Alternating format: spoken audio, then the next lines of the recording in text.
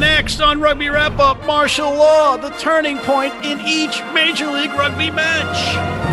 Hey, everybody, and welcome back to Rugby Wrap-Up. Matt McCarthy and Colby Marshall with this week's martial law, the turning point in every Major League Rugby match. Colby, walk us through it, baby.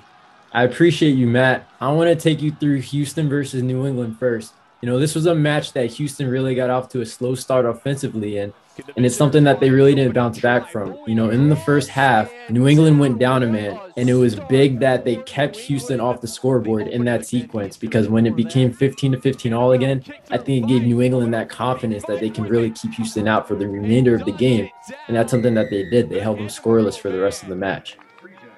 Yeah, and Colby, it didn't help that Houston didn't capitalize on New England having two guys in the bin with yellow cards. What's next? Yeah, next is Old Glory versus Rugby ATL. This was a game that when it was 16-6, Old Glory really looked like it was out of it. But I think the big play of the match was made by head coach Andrew Douglas when he brought on Mike Dubalis to play fly half and sliding Danny Tusitala to the scrum half position. From that substitution point, Old Glory went on a 24-0 scoring run. So I think they were a little more dynamic from the scrum half position. Danny Tusitala, he got a try from there that put them in the lead. And it just gave them a brand new dynamic for the rest of the match that I think proved to be crucial. Yeah, Tusitala is that electric player, and Robertson was out. So that's why he started at fly half, showing his versatility. But yeah, when he was back in his home at number 9, it really, really stood out. Next one.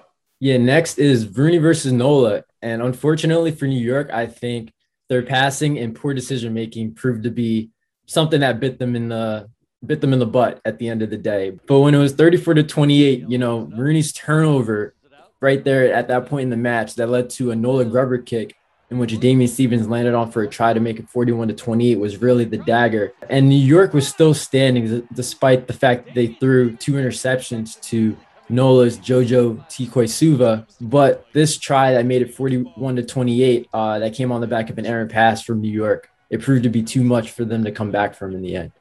Yeah, something like 15 unforced errors by New York. If they eliminate those, it could be a 10-point New York win. That's how crazy this game is. But tip your cap to New Orleans. Next up is Utah versus Toronto. Toronto had the ball, and they turned it over after a throw-in, which led to Utah gaining possession and scoring a try with Lance Williams, that powerful flanker, who touched down for 5 points.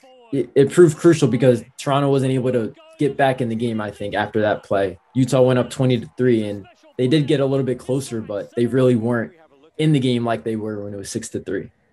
Yeah, and again, Utah is proving everybody wrong, and Sean Pittman has that team playing 80 minutes. They're not a 60-minute team anymore, but Toronto, they were still standing at 27-17, I think it was, with like 65 minutes gone in the match, and then the roof caved in. But anyway, next. Yeah, the next game is LA versus Seattle. This was a game that the Giltinis came in and did exactly what they wanted to do, right?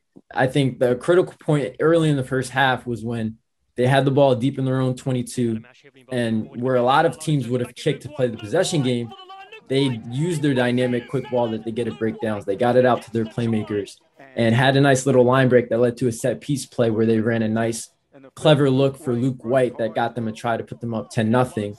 And it was the beginning of a run that ended up being a 19-0 run for the Giltinis in that first half. And so, between Adam Ashley Cooper, Luke White, Goddard, they have a lot of guys that they can throw at you, and they're looking really dangerous right now. Yeah, they are lethal, and lost in all of their star power is the guy that you brought up, Luke White, who was a tremendous player, a great pickup from the Colorado Raptors, and he is somebody to watch and not to be lost in that star-studded lineup. All right, Colby, last one. Yeah, the last one is Austin versus San Diego, in a game where Austin was very close to chalking up their marquee first win of the season. They were up 11-7 with under 10 minutes to go in the second half. Really only had to possess the ball and maybe score some points when there wasn't a lot of time left, but they weren't able to do either. And Mac Mason attempted a crossfield kick for Austin, which wasn't a bad play, but it took a really bad bounce for Austin, a nice favorable bounce for Legion that led to them getting a line break and scoring the game-winning try by way of Carlo Denison that came on the back of a nice counterattack from the Legion. Yeah, tough loss for Austin at home. And it didn't help that their stud, Bryce Campbell, was injured. And we're hearing that he is okay. And we are certainly hoping that he is okay. He is a good guy, Eagle, and a really top-notch player. But what grit by San Diego. And on that note, my friend, we are out of time. So, ladies and gentlemen, thank you for tuning into this week's Martial Law with Colby Marshall. On behalf of Mr. Marshall, I'm Matt McCarthy for Rugby Wrap-Up. And please check out our other segments, including our Major League Rugby show, our Global Rugby Recap, What Are the Odds?, our Major League Rugby Sports Bet show with the Philly Godfather, John Bradshaw Layfield, the WWE legend, and Gifty Bailu, Martial Law, the Zack Attack.